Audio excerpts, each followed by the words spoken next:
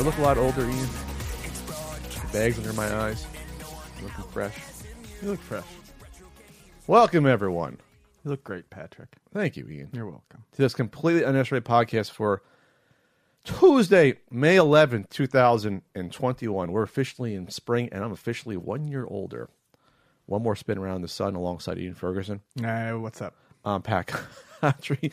On the show today, we'll be talking about... It's my new tagline. Hey, what's going on? We'll put on a t-shirt. Hey, what's up? Game Builder Garage. Pat buys a graded game by accident. What? Portable Dreamcast for sale. Talk about that in the intro, and we'll do a fucking Patreon poll topic, and we'll do voice message stuff. I just want everyone to know that we're really trying this week. We're really trying to pull it together. Trying to make a soup out of the leftovers. Why do you keep saying every week, Ian? We're professionals. We are professionals. They wouldn't know that we're pulling this out. They're of our gonna butts. know. They're gonna know this is a dry week. No, Ian, you got too much of that imposter syndrome. we're confident that this is gonna be an entertaining podcast. What did you do this weekend, Ian? Before I get into my fun-filled weekend, Did my taxes over the weekend. Yeah, I mean Monday. And the weekend, as we've decided, is like- everything from Wednesday to Monday. At least Thursday Yes. to Monday. Yes. I did my taxes. That was that. Real good time doing the taxes. Man. I also went out and got breakfast for the first time in over a year yesterday. That was fantastic. You going to a place nice, like Banana Republic? No. I mean Breakfast Republic, not Banana Republic. Get some nice shirts at Banana Republic. No, I went to Old Town House, which is where I... Oh, yeah. It's the first place I figured Proud I'd sponsors go. of the NES Marathon. That's right. Proud food sponsors. Just throw that... containers full of eggs. That and bacon. Sunday morning when Pat's barely awake and Ian is on a second high of something, when we dive into those breakfast burrito leftovers. That's right. Because we get them on Saturday morning. That's right. Yeah, they do a good breakfast burrito too. But yeah, Fantastic. It was strange just sitting there and hearing people chatter and hear like the clank of dishes. It was just a very alien sort of thing. But Was that alien, really? yeah, it was weird. It was definitely strange doing it again. Other than that, though, no, my weekend was really uneventful. Oh. What about yours? I heard someone might have had a birthday. I had a birthday. So, first of all, I got the second vax shot on Friday. And it was like, there was less people. I was kind of alarmed thinking, is there less interest? But I was like, no, I think it's just a lot of people have gotten it in a few weeks in between. But like, I got the shot within like 3.5 minutes of parking, 4 minutes, just strolled on in. There was like 10 people in front of me, less stations. Shoulder's still sore from Friday. It's a little bit. So the shoulder was interesting. The shoulder was not as painful overall, maximum pain, but it's lasted a little bit. Ian, you prepped me to be like miserable the next day partially. You're like, 3 a.m. After my shot, I started feeling better. So I was like getting up middle of the night. I was like, no, it never really hit me on the Saturday. I wasn't miserable, but I was just saying that up to 24 hours later is when you can feel them. Or up to 48 hours. Well, I felt the next day like I'd gone through like a fucking war. Like I just felt like I ran a marathon. Like my muscles were aching more than usual. I work out on Fridays, like legs and shoulder stuff. So like it exacerbated all that pain, and I just felt like a little off, like a little bit, like slightly, almost like a feeling of like dehydration. That's how I felt. Mm-hmm. I could have been dehydrated. Yeah, no, that's pretty much how I felt. But I was totally above my wits. I wasn't feeling sick or nauseous. I was like, okay, this is not bad. It's not bad. And so I went over. Frank made some meat sauce. Delicious. On Sunday. At first, he's like, "Yeah, I want sushi." I'm like, "That's great, Frank. It's not your birthday." It's not your birthday, but he Frank, said, "No, I'll it's make mine." meat sauce. I'll get some revs." And so we did that, and I brought over the Carvel ice cream cake. I buy myself a Carvel ice cream cake every year. What kind did you get? There's only the one you can get in your local freezer section. It's the white The white cake with vanilla icing, vanilla ice cream with the crunchies, and chocolate. It's both. That's the only thing they make, unless you get like a Fudgy the Whale. I was going to say Fudgy the Whale, or But you can't get those. There's only one place down in the border that's Carvel Cookie Puss on the whole county. We don't have a local Carvel, unfortunately. That's right, we don't. We have a Baskin Robbins. Have I ever told you what Cookie Puss's name used to be? I don't think you did. Celestial Person. Really? Yep. It was a god? CP. He was an alien. It was Celestial Person, and then they changed it to Cookie Puss. And here's my favorite fun fact. This makes me laugh every time. Carvel lore. This makes me laugh every time. Every St. Patrick's Day, they do a special cake. They do Cookie Puss, but it's Cookie-O-Puss. Yes, I do it. I did do that. It's a cookie puss, but it's green. Yeah, there's also one for Halloween, I believe, too. There's different colored ones. Oh, really? I do. Yeah. Okay. All the commercials from the 70s, 80s are online. Frank told me that as a kid, they used to make fun of Mr. Carvel's voice. They used to make fun of his voice. Because he was the Mr. guy, original guy. I think he died like late 80s, early 90s. God bless you, Mr. Carvel, for creating you and Friendly's neck and neck for the most creative ice cream creations. But I think Carvel puts it over the top with their ice cream cakes. Mr. Carvel. And the flying saucer.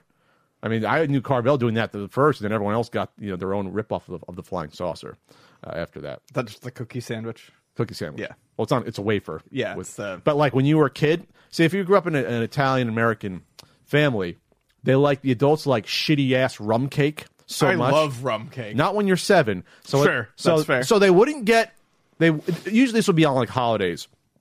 They wouldn't even get a regular cake, a chocolate cake for the kids. They would just get the fucking 12 pack of the flying saucer. We loved it though, but like I used to always try rum cake when I was a kid. Never got into it. I probably would like it better today as an adult. Probably it's one of my favorites. But yeah, I mean, yeah, that's a really ginzan dessert. The rum cake at the events here. Sorry. So I found out who I shared a birthday with. I always knew I shared a birthday with the lovely Rosario Dawson. She's a year older. We're destined. But I know Kermit shares my birthday. Nice.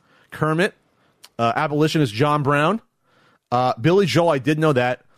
So yeah, I got a nice little, very eclectic group of people I share. But that's it. May 9th is a barren birthday day. I was looking it up. I was like, that's really it. There's not really.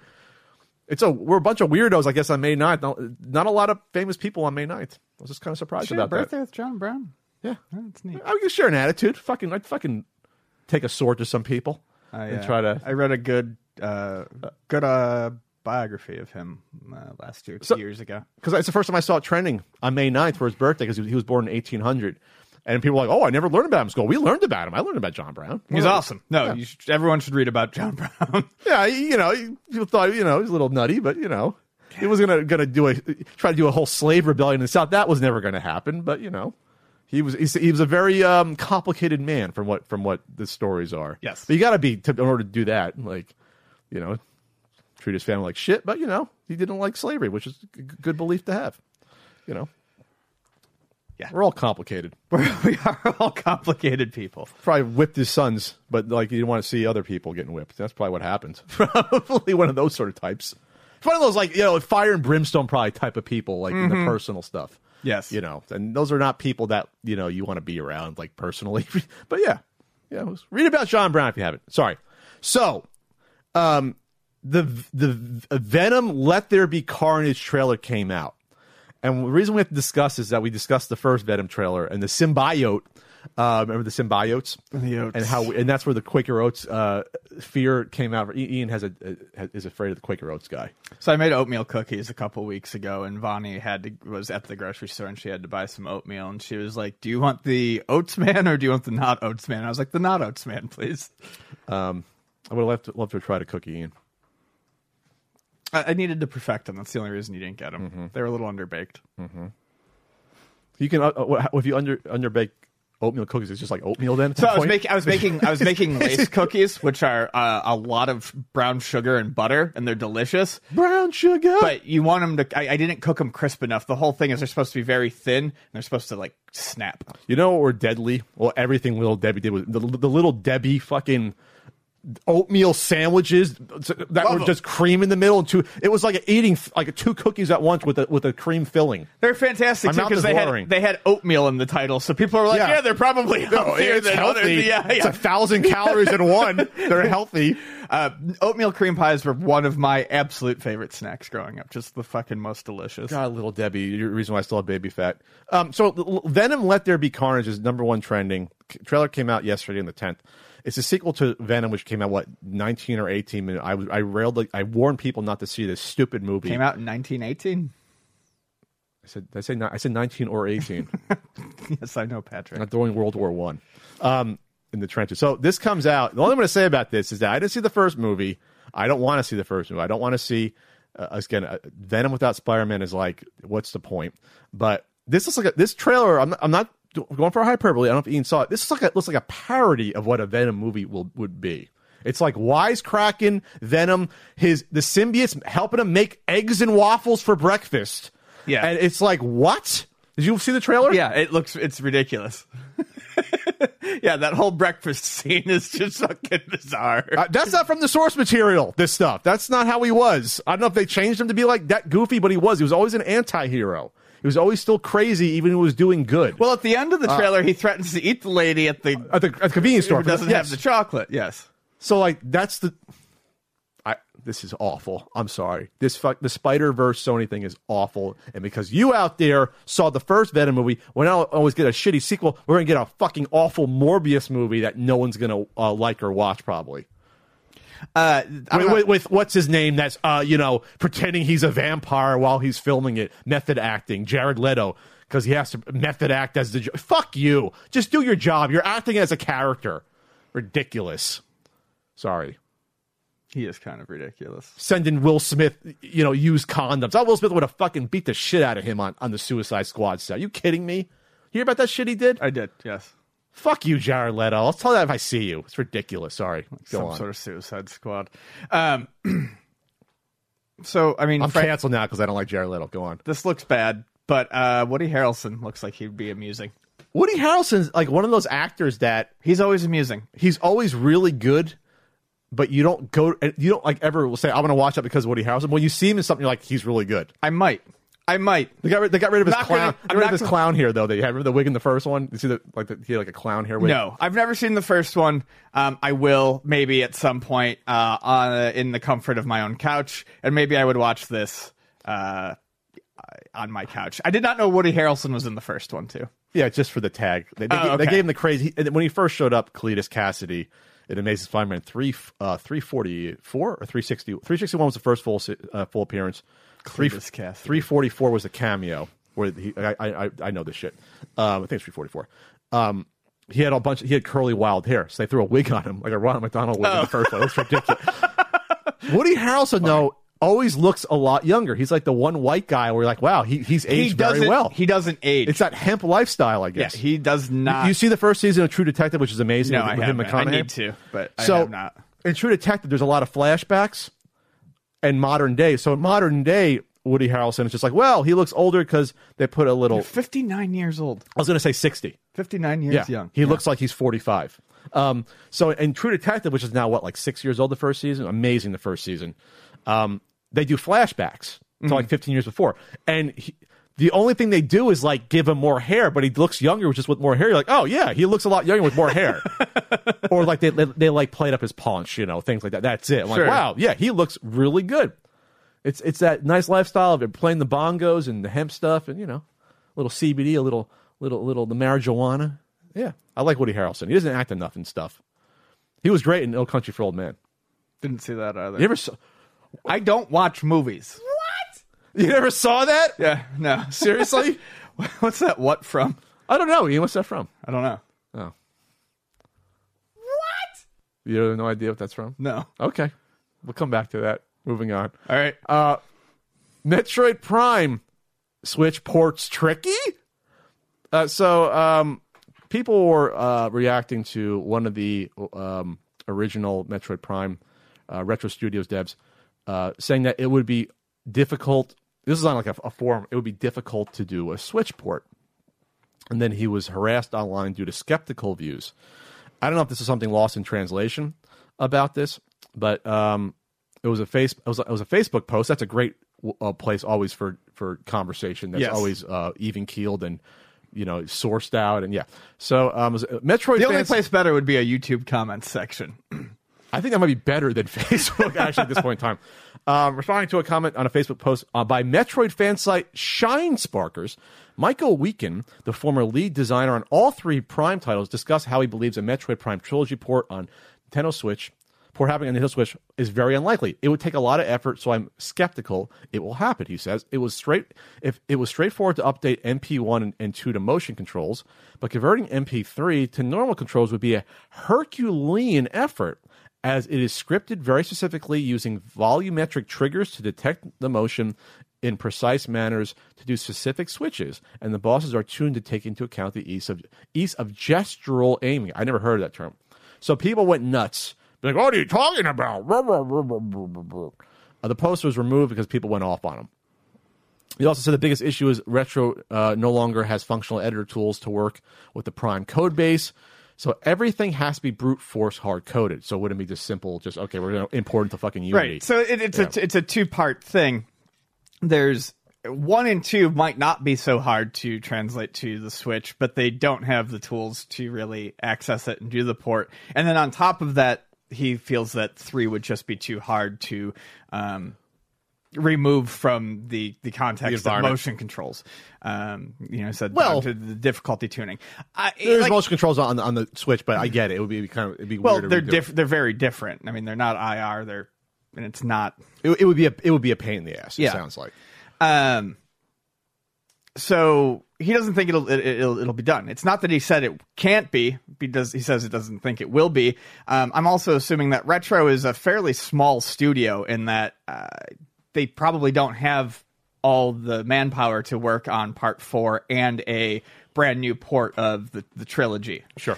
But as this article points out, there have been games on the that have been ported to the Switch, notably Mario Galaxy, and we haven't seen Skyward Sword yet, but it's coming. Skyward Sword especially was heavily reliant on motion controls, and they found a way to port it. So it really just depends, I think, on how badly, it comes down to how badly Nintendo would want to do it, and my guess is Nintendo's not going to want to do it that badly. They'll wait till the 35th anniversary? No, this year is 86 Metroid. That's right. It is the 35th. There's too many things happening around 86. 85, 86. There's too many big games. You need some more time in between. This is what I'm going to say about people that, of course, are idiots and going after a guy for posting something. It's like I would trust the guy who made the games more than you, random ass Facebook user. I'll trust the guy who spent years of his life making the games you love. And I mean, like, they're babies. They're babies. Shut up, you fucks. I mean, it's ridiculous. It's like, I don't know about this. What do you know? I think I know about games because I read blog posts and, it's like, ridiculous. That's all. I think it's interesting, though, that, they did the re-release, was it the Wii? They did the trilogy thing on the Wii? Yeah. The little steel case set. Yeah, the steel one is. It's a nice one. This is so ridiculous. I'm sorry. I had the Venom trailer open again, making fucking breakfast. It's like the first 30 seconds of the trailer. It's dumb. It's ridiculous. Sorry. Moving on. Closing that. You want to talk about Sega being cool with fan games? Yeah. So Sega is cool with fan games. All right. Okay. Next. Onward. We're moving on. So Sega Sega said yesterday they're cool with fan games as long as no profits are involved. This is kind of just a continuation of how they've always felt. Notably, Sonic Mania started as a fan game by Christian Whitehead, and that's where they kind of noticed him. He worked on fan games, and he ported Sonic CD to mobile devices, and then they grabbed him and had him make Sonic Mania. So it's nice to see Sega not care about this when Nintendo is constantly shutting down fan games. I understand being a fan. I still think it's better to just take all that passion that you have for this game that you're making and make your own original property. Do your own thing. It wouldn't get noticed as well. That's the thing, but it's hard to market. I feel like Sonic is more ripe for fan games than something like Mario right now too, because I love Sonic the Hedgehog, but Mario games, there's a legacy of quality there. There's not a whole lot of what people want with Sonic games coming out. Sonic Mania was fantastic, but again, it started in the fan community. So I feel like there's a lot of people who, I understand it more with Sonic than something like Mario, because you're trying to recapture something that is no longer there. Whereas Sure. Mario is just going along, having his games released to, you get like 3 Mario games a year. 8.0 to 9.5 ratings out of 10. It's in the bag. We're spoiled. The Mario fans are spoiled. He's spoiled. He's spoiling us. So, and plus Sega is such a minute, small company compared to Nintendo in terms of money and influence. So it's like they're the people that do the Comic-Con thing, with the hot dogs and a guy in a Sonic costume jamming out. Like that's, those were super fun. But that's Sonic. Yeah. They're like the people that are cool, the cool people show up at the party, but they're really that I can't be around too long, but okay, that's Sonic. That's the people behind it. They're not in control of anything. They're not in control of anything anymore. Basically, the movie's a success because we don't care. We're just give us the money to make the movie. We don't give a shit. They didn't give a shit about the movie because they let the design be whatever the people wanted. Obviously, so it's not like they're too small to stop it, though. I mean, if they wanted to stop people, they could. But they didn't care about the movie, though. Going back to that. Oh no, well, whatever. You think Nintendo would have allowed that? Oh yeah, Mario looks like a dragon in our movie. No, we never got. There is the original Super Mario Brothers movie. Well, that's a whole other time and place. Was it 94, 93? Just saying, Nintendo did it. Well, they gave the rights to it, didn't care. But at that point, they were knee deep in battling, ready to battle Sony or get the Sony CD thing going. That was a weird time for Nintendo. Like knee deep in the dead. That was a weird time pre N64 for Nintendo. That's when things went awry. We'll just say. All right, so the goal isn't to stifle everything, like you said. So okay, well, it's cool, I guess. Yeah, there was that cool. We talked about that cool Sonic 3D thing. Remember that demo a couple years ago? There was tech demo thing. Yeah, there's a lot of cool Sonic stuff. fan stuff. But so basically, just want to say, someone from Sega came out and said, "Hey, Sonic fans, I appreciate you all reaching out with concerns over fan games and monetization. So long as no profit is involved, there's usually no issue with y'all using our Blue Boy to hone your art and dev skills." The only caveat would be is that the argument can be made legally is that if you're doing a YouTube video showing off your stuff and making money, or you have a website showing off and you have ads, that's how Nintendo got the ROM sites destroyed. Sure. Partially because they're making money. They have they've all the ads are running. They're making money every month. We know about how much money they're making. But that's a technical thing. But anyway, it's good, Sega. I mean, you pretty much don't have a choice, But on the other side, allegedly, they went after someone. It was told to me, allegedly, they wanted to do, I won't say which console, but one of the Sega consoles, they wanted to do like a review book. And Sega was not happy with the idea of that. And that was something that they keep their fucking nose at them, because you're allowed to do a review book. You don't need someone's permission. It doesn't be authorized or licensed to do that.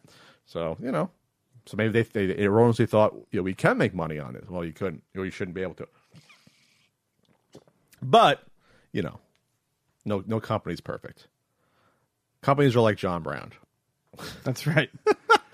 They go a little too far sometimes, but good intentions. All right. I have good intentions at ultimatenintendo.com. I had a sale that happened on my birthday. Thanks to everyone who participated in the sale. You can get guidebooks. You can get not for resale Blu-ray, The Death of Physical Media, RBI baseball stickers. The roll is still hefty, even though I've sold some. It's still a hefty roll. Costco toilet paper roll, and the enamel pins with our cute faces. Maybe we'll get out to a convention later year. You can see these cute faces in person. Maybe we'll see that. And I'll be on Twitch Wednesday night, twitch.tv/country code. Ian loves to show up and there every week with bells on. He likes to schmooze with everyone. That's right. In there, he likes to kibitz. Kibitz. He likes to. I've used the term all the time. It's a good term. And I'm Cameo, cameo.com/PatCountry. I can wish you a happy birthday instead of you guys. Thanks for everyone for the well wishes, by the way, on Twitter and Facebook. You want to talk about this fucking thing? Wish I had more to say about it. So nothing to say about this. I don't really have anything to say about it. We can move on, honestly. We cover everything that falls under the purview of this topic. We can just move on. All right, fine. Just deleted. This is an interesting article in Nintendo Life about the Maya 2000, a rare NES accessory that only works with one game. Maya 2000 sounds like, I don't know, spreadsheet software. or Maya the Bee that in the future. Wait, isn't Maya is an actual, I think it's like a 3D program. Yeah, with an A. This is MIY. Yeah, Maya was one of the original Mia. 3D programs. Or is it Mia 2000? Okay. It's a golf simulator with a beat-up box, which is funny. And it works only with Jack Nicklaus. Jack Nicklaus's greatest 18 holes of major championship golf, which is his official name, so long as NES game. Yeah. It's the actual name. And you swing a golf. You can swing or do putting with it, and it somehow registers, I guess, the aim of your swing and the speed of it through this, like, it's about a 2.5 foot to 3 foot like green blocky rectangle, and you swing through it. So yeah, when I saw this, I'm like, wow, that looks familiar. I have this with a different name, and I do. I have it's called the True Swing, and the box. I have to find it. It's somewhere packed up. The box looks exactly the same, just with a different name. So I think it's really funny that they probably maybe relicensed this rare peripheral out with different names. And this was probably only sold at, like weird golf stores. This wouldn't be in Toys R Us. Yeah, no, this is a very strange thing. I never knew about this until you got yours. I found one at a convention, and I knew this existed because this is one of those things that you'd see posted once on Nintendo Age ever. And I was at Gamesters Game On Expo, like 2000, and the last time I went there was 18 or 17. And it was a dealer that had all this stuff up above, like consoles. And I was like, oh, okay, there's like an N64, there's like a Virtual Boy in the box. And it was sitting there, and I looked past it, and I walked away. It didn't register in my mind. And then I was like, it was like one of those delay reactions. I went like, then I turned around, went back, and said, how much is that? And I bought it immediately. I didn't care if it worked. Mine doesn't work, unfortunately. The LED doesn't turn on. The display doesn't turn on. It's cracked, right? It's cracked. But this thing is so incredibly rare that I was trying to find someone to even buy a replacement. I couldn't do it. I think I've heard of it being on eBay maybe twice in like 10, 15 years. Someone had it on, I think, someone posted about it on Reddit, and I tried to message them saying, hey, I'll buy yours if you have it. And he never got back to me, unfortunately. Yeah, I'll think about it. I'm having twins right now. This was years ago. I'm having twins. I'm in the middle of having twins right this second. I'm expecting twins, so I'm like, so this is a cool thing. I was gonna do an NES Punk video if mine worked. I was really cool because it's like you can use a ball, but I don't think you need a ball for it because it just again it's no. It says it does need a ball. It does need a ball. Yeah, it says you hit the ball. Oh, so you need a net then. You need to buy a net, which I don't think it comes with. But yeah, you put it on the ground, you swing with the golf club. It's a cool device. I wish I could use mine. And this was just a little article. I guess they somehow knew this existed. I'm just really surprised that something this rare would have more than one name. Because I always knew it as a True Swing Golf, which is still, I think, a company, or they did other shit. I don't know. There's like True Swing Golf for like the DS, for example. It might be like a brand name. True Swing. It might be a trademark thing. I don't know. I'm very disappointed. I sent it off to our pal, Quan, to look at it. He's like, no, it's not like a stock replacement, that like LED screen or whatever it is, LCD screen. LCD, it's LCD. LCD, yes. Yeah, so that's all. Liquid crystal. So that doesn't work. You know what else doesn't work anymore, Ian? Apparently some copies of Pokemon Omega Ruby and Alpha Sapphire in 3DS. Bam! Woo! Nailed it. Anyways, so word has been coming out that a bunch of copies of this Pokemon game, I believe the European release specifically, a bunch of copies of it have just suddenly stopped working over the past week. There's no real reason for it other than apparently this type of memory can fail. But it's not supposed to fail for quite some time. It should be last, I think they say 20 to 35 years, at least. And this is like, what, 10 years? Less? Yeah, 10 years from the minimum. Yeah, I mean, it's only about a 10-year-old game that should not be having these problems. So this is a bad batch of EEPROM or whatever? But that's the only thing I can think of. So it says, the first post in this page is, in our very small German video games community, physical Pokemon ORAS games have stopped working at a surprising rate. 6 known cases to us just in their group. Failure rate of about 50% that they can see. So I've always worried about the DS and the 3DS cartridges just because they're thin and they're fragile and they're hard to clean. The teeth on the back can break easily, which makes it hard to get them back in. You can't put them in the system properly that way. But now we've got the reports of this happening. Yeah, that's a bummer. I mean, I don't really know what else to say besides that. There's nothing you can do to fix it. But I'm just hoping that we don't see a massive amount of 3DS game cartridge failures over the next few years. Have you ever heard of something like this happen before with one particular game that they all went? Like no. you have the original. Some of the original Tar games have like some biodegradable shit on the chip. I forget what it is, but the original run of a Tar game, some of those eventually failed. Sure, the ones from like late '77. But that's the only thing I ever heard of where something went like due to something inside of it like that. No, nothing on a massive scale, or not especially massive, but at least like you knew it was a thing. I've had this. We see like my fucking chiller cart had a bad ROM because it was a shitty company, but all the other chiller carts are fine. Or a lot of them. Yeah, no, I've never seen like a mass failure of games like this. That wasn't a defect out the door, Right. Like that, like the Sonic Sonic Dreamcast. Adventure on the Yeah. Dreamcast, for instance. I've never seen anything like that. But we test all the Pokemon games as they come in. So far, the reports on this are that it's just the European copies. So, yeah, I would have to agree with you that perhaps it was a bad batch on the manufacturing line or something like that. I wonder if there'd be like some sort of class action lawsuit where if it was like not like what is the guarantee on something like that? Like if where it's like it's not user wear and tear. If they can say, 1,000 of us these games went, and you should replace it. Maybe Nintendo would do the right thing and just I don't know if they have a bunch of them laying around, they can send them new ones. Get the 3DS factory hasn't been closed that long. It's only been a couple of years, right? They can get them produced properly again if they had to. Probably. Yeah, but I mean, I feel like 10 years is too short of a Way time. too short. Too short of a time for stuff to be failing like that. Is it really 10 years old? It's not 10 years old because the 3DS was 3DS 2011. It's like 8 years old, I think. So okay. Yeah, so that's even shorter. That's even crazier. That's nuts. But it definitely shouldn't be happening that quick, but it's too long, I think, for there to be any liability on Nintendo's part. I mean, what did all that limited warranty shit used to say in the back of the goddamn in the back of the NES manuals? It was like 90 days. Was it only that much? Yeah. Like this card is guaranteed for 90 days against defect. Well, they didn't want people to think, because it's dirty. Sure. Damn it! Just tell us he was rubbing alcohol. I can't believe it was. We were afraid of kids killing themselves. It was worth it for the greater good if a couple kids killed themselves. The rest of us were cleaning their games. Lives a couple kids. For Come on. It was the 80s where we didn't wear bike helmets. We were doing exactly. We were doing way worse shit. My sister was watching me when my parents went out when she was like 11 and I was like 7. Nowadays, you get Child Protective Services involved for that. Just remember that. Don't open the door for anyone. Okay, yeah. Bye. Yep. Maybe you can order pizza. Here's money to order pizza. Like that's it. That was a regular thing as an 80s kid, or Gen X to like early millennial. That was the thing. Sorry. I'm thinking like old man. Back in my day, every once in a while, one of us was kidnapped off our bikes, but hey, we liked it.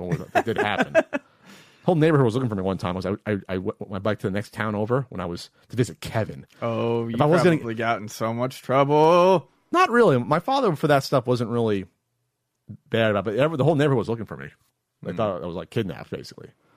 I should have just said, I'm going over to see Kevin because he has an NES. Gonna go see Kev. He's got Kung Fu. So I'm going to go hang out with Kevin before he starts making fun of me a few years later. What a game. What a game. What a game. What a game. What else is happening? I don't know. Nothing? Nah. We're done with the podcast? I think we're done. That's it. Going home. There's a Nintendo calculator app that's now on the Nintendo's eShop. I think I saw it's like €8. It's just a funny thing because you wouldn't think about needing an app for your like Switch. Why would you ever need one? Yeah, because everyone's phone has a calculator on it. But I just thought it was a goofy story. There's like clocks and stuff on there too. It's just I mean, people make whatever. I feel like it was like I'm going to follow this coding demo word for word, and while I'm done with it, I might as well publish it. I mean, it's probably like a built-in unit thing. Oh, it's a calculator. Yes. Yeah. Put a fun background on it or whatever, and call it a day. Try to get your 99 cents out of it or whatever. Yeah, well, no, this one's eight pounds. Oh, so it's 8 pounds. Yeah, well, it was trending. It was not trending, but I saw someone post about that. Like, it's almost like something you do for either by accident or for attention. You know what I mean? It's like one of those weird things. So, yeah. Does it have like a lot of features and functions? I mean, it can't be more feature rich than. I mean, does it do graphing? I mean, is it a graphing calculator?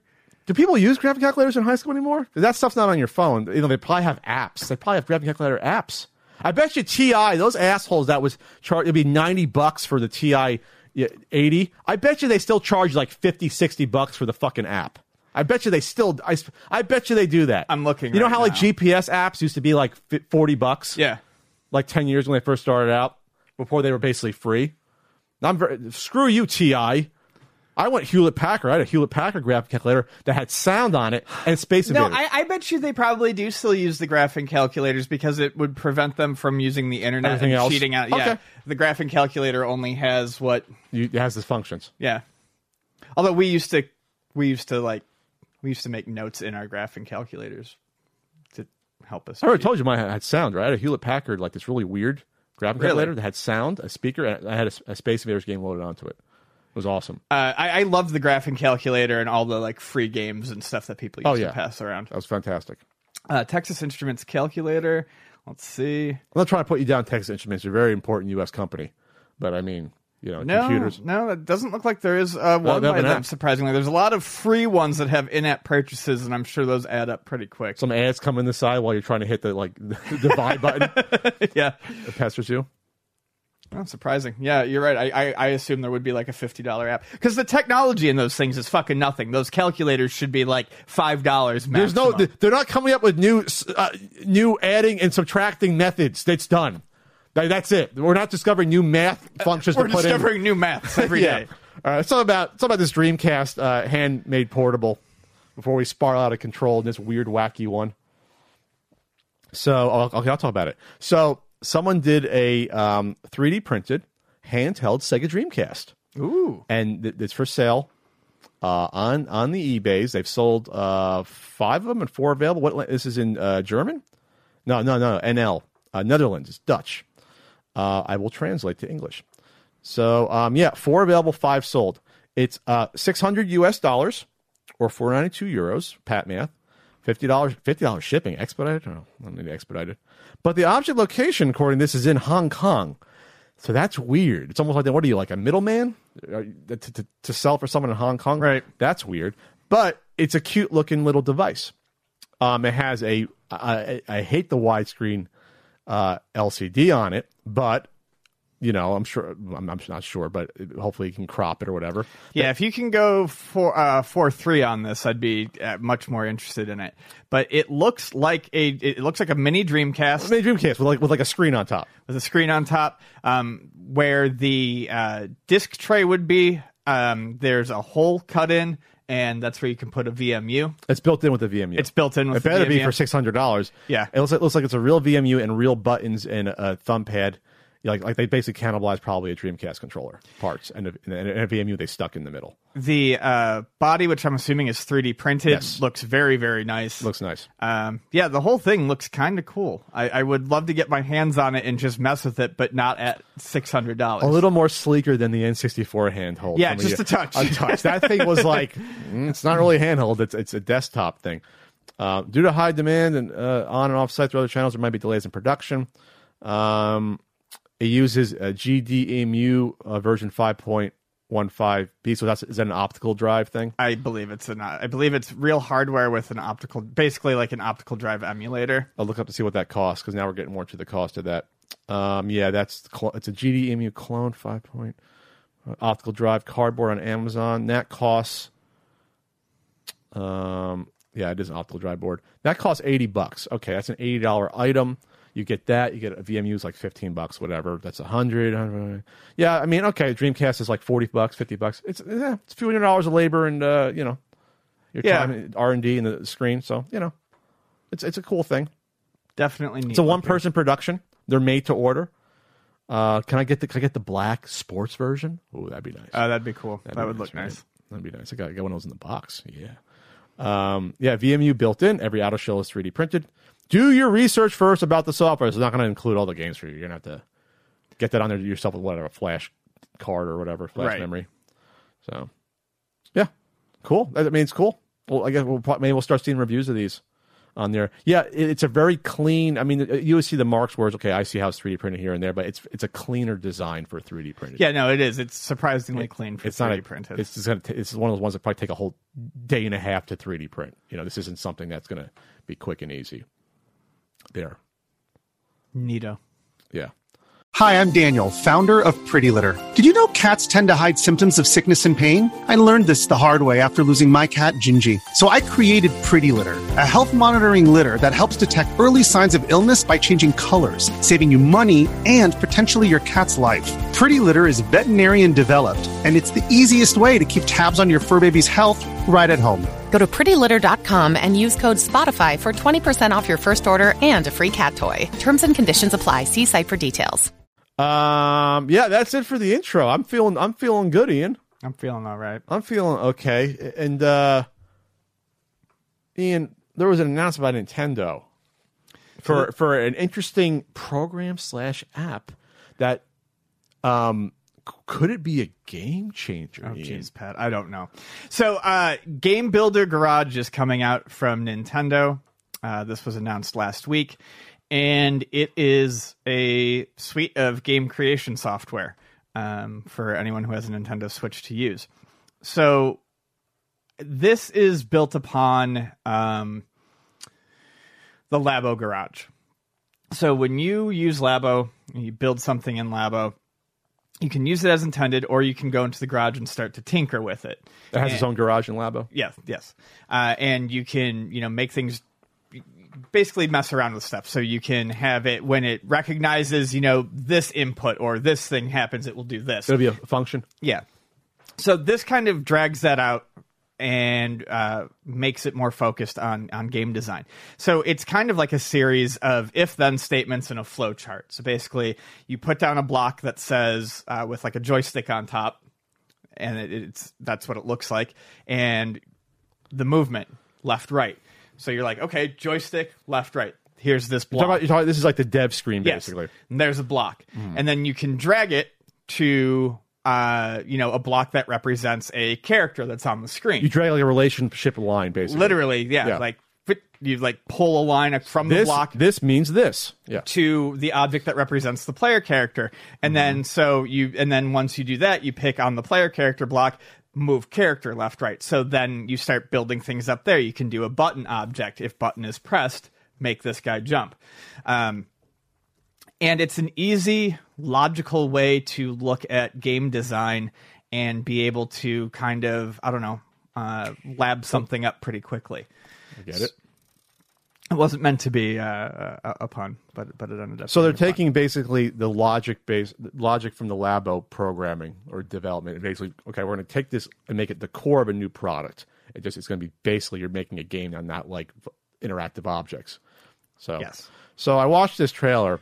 And I'm like, the first thing I think to myself is like, first of all, it's Nintendo cute, like the little joystick icon has a little happy face. Yeah. And like one of them's like grumpy little guy, the button's like kind of like grumpy, looks almost like a Goomba. And the first thing I think is like, if Nintendo was going to do a game design app, this is the only way they can do it. It's got to be Nintendo-fied. It's got to be cute and approachable and non-threatening. Then I thought, wow, I can't believe Nintendo has been doing games for so long. It's the first time we're seeing something like this. It's sort of like, it didn't hit me that Nintendo never did something like this before, or they'd have a market for this. Then you think about, they're almost planting the seeds with Mario Maker 1 and 2. Well, I was going to say, they've been dipping their toes in. They've got the Mario Maker, they have Labo, and this seems like the next step. You can only do so much with something like Mario. They want to give people the tools to do something a little bit more. This reminds me of on the Sony side of things. Sony had the Little Big Planet series made by Media Molecule. Great series. There was 3 entries in Little Big Planet plus a racing game. And basically, it was a platforming game, and you played through the story mode, and you unlocked costumes and pieces that you could use to build levels. And then you went and you could go into level creation, and you could make your 3D graphics, but 2D platforming style levels. It was essentially their Mario Maker. Yeah. They did it first, but it was kind of like the analogy to Mario Maker. Then but there was different game types, right? Well, so in the first, that's what I'm getting at. In the first 3. In the first one, it was just platforming, but people found ways to do other things. Okay. And then as it progressed in part 2 and part 3, they started adding more things that you could do to make different types of games. So by the time part 3 came out, you could do like puzzling. You could do a lot of weird shit with part 3. But they finally decided that, maybe we should just open the tools up a little bit more. Instead of having people break and find ways to do these weird things with 2D games, we're going to make something called Dreams, which is on the PlayStation 4. And sadly under-recognized. It's a great game creation studio, simple to use, similar in ways to Game Builder Garage. So that brings me back here. Game Builder Garage is kind of like that. It's Nintendo's dreams. You got everything you could do out of Mario Maker. Now we want to break this open a little bit and let you do more. We want you basically start from scratch. Yes. No, we're not just giving you pacing in Mario pieces. We're now, all right, well, you're going to decide what type of game you're doing. And just from my time going around the little Big Planet games and Dreams, it's a lot of fun to just spend a night looking around and seeing what people make. These little 2 to 3 minute experiences. And very interesting things too. I mean, I jumped from like a skydiving game in Dreams to a grocery shopping game in Dreams. Like it's they do all sorts of strange things. And I can't wait to do that with Game Builder Garage. We haven't mentioned it yet, but this was something that really stuck out to me. Game Builder Garage is $30. I was going to get to that. When I saw that, I was like, wow, I can't remember the first time or last time Nintendo had like a budget first party title out of the gate like that, where it's like, oh, $30. It's like, we're not doing 60. People would buy it for 60. No, $30. Go for it. They would. And no. What it was, that 1-2 Switch wasn't $30 and 40. That was $60. How not enraged it was. I was like, that's ridiculous. No, and that's a perfect example. 1-2 Switch should have been a $30 game. And they would have sold a ton of them. Mm-hmm. They would have sold a ton of them. Yeah.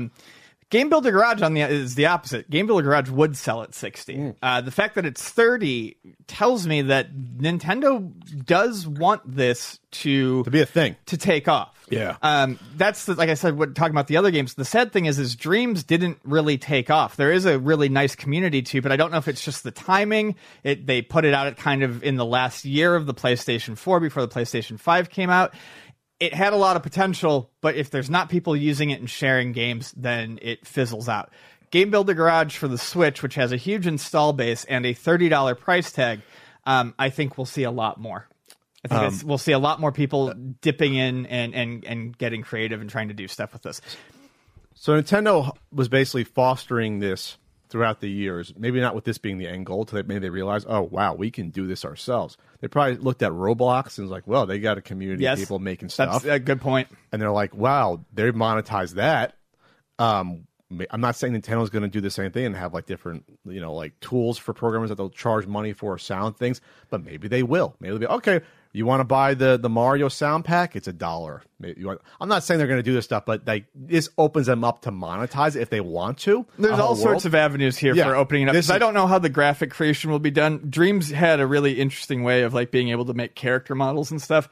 We don't know what's going to come with this. Because you see, like in this sample demo, you see a 3D game, Tuna Cube Factory. You see little, like almost like a Game & Watch, little simple game.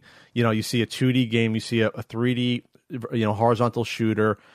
You see like a first person shooter with a target, like a light gun sort of game. It looks like you can do anything with it. Like this isn't just like simple stuff. It can be simple. It's like you can do some more complicated stuff as well. They show like the little text editor. A little sprite editor there. This is extremely intriguing because this could end up being to Mario Maker, but better because you'll come up with real actual games that'll be like incredible potentially. Well, I love Mario Maker, but the problem with Mario Maker is it all just boils down to everyone's making extremely hard levels or 10-second speedrun levels. Which I personally don't care about either of those. I'll care about a cool, cute little game that is inventive and fun and be like, wow, this game potentially, I'm not saying Nintendo's going to do this, maybe they'll have their own publishing portal for like the top games. They'll curate the top one. You know what I mean? Like they can do it. This is, I'm not saying this is a game facetiously, but like this will get a lot of kids and adults into programming or wanting to learn about it. The same way Roblox did. Just the logic behind it. Yeah. Learning the logic, because you don't learn a lot of this stuff. Like that's the thing about programming, and I used to do computer science before I dropped out of it, is that there's not a lot of ways to learn about logical thinking processes, outside of like programming to learn about it. It's not like there's a lot of courses in grade school or high school where this is how you think logically about if thens and if A then B. Like that's not really a thing that gets taught, which is very important in general. So yeah, I'm super down to see what happens with this over the next year. And I keep forgetting that this comes out on June 11th. This is like less than a month away. It's a month away. I love Nintendo. This is how you do it. You take the Fire Pro route. Hey, it's coming out next month. Here's a trailer. Yeah, this is literally, we've said it a bunch, but this is my favorite thing about current modern day Nintendo is they announce stuff and then it releases a month. There's no advantage to announcing this a year out. No. Everyone's pumped, ready to spend the money now next month on this. Yeah, this came out and everyone was like, oh, it comes out in a month, and everyone pre-ordered it. So Nintendo, they made money. a little spaceship shooter. You see this stuff? The little examples here. The little guy. Well, yeah, I'm not filleting Nintendo here, but I mean, this is fun. This is really cool. Even if a lot of it's just like cute little like Playdate style little simple games, like. Well, that's what I want out of it. That's all I ever little want. Inventive, cute things. I want short little experiences. That's what I like about Dreams. I like short little experiences that I can play once or twice, maybe bookmark to go back and try to get a high score. But I don't actually want. You don't want a big 3 long hours, 10-hour games. I don't want RPGs in these. I want to see people. I want to. These are great for prototyping stuff. I want to see all the stupid ideas that maybe will never get fleshed out into a full game, but have a good idea playable right there. I'll make the prediction right now. You're going to find a few games that end up like Untitled Goose Game. Sure. You're going to find games of that caliber and inventiveness and maybe that success potentially. Lots of creative people out there, but they don't always know how to get that idea out of their head or don't have the push to do it. Paper. Yeah. How do I make the game? Yeah. There's Unity, but this is like going to be drag and drop stuff. With your finger, drag and drop stuff. You can just do like that's what you want to do. Like that's fantastic. Now I'm looking forward to it. You have a game idea in mind you want to do, like you used to do with RPG Maker? You want?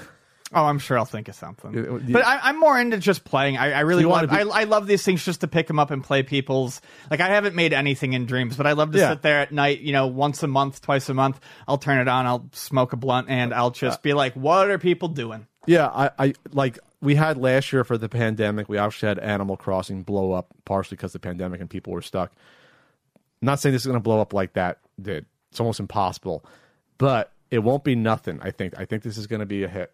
Yeah. I think it's going to be a hit, and people are going to be talking about it, or people will be like sharing their own creations with each other when we're back in pro. Oh, look at this. It's a thing where I'm like, wow, Nintendo, why didn't you think of this before? Maybe now the Switch is the proper time to do it. Yeah. All right. I want to see Ian's game. I want to see him make his little bunny characters. And that's right, your friend. All right, Ian.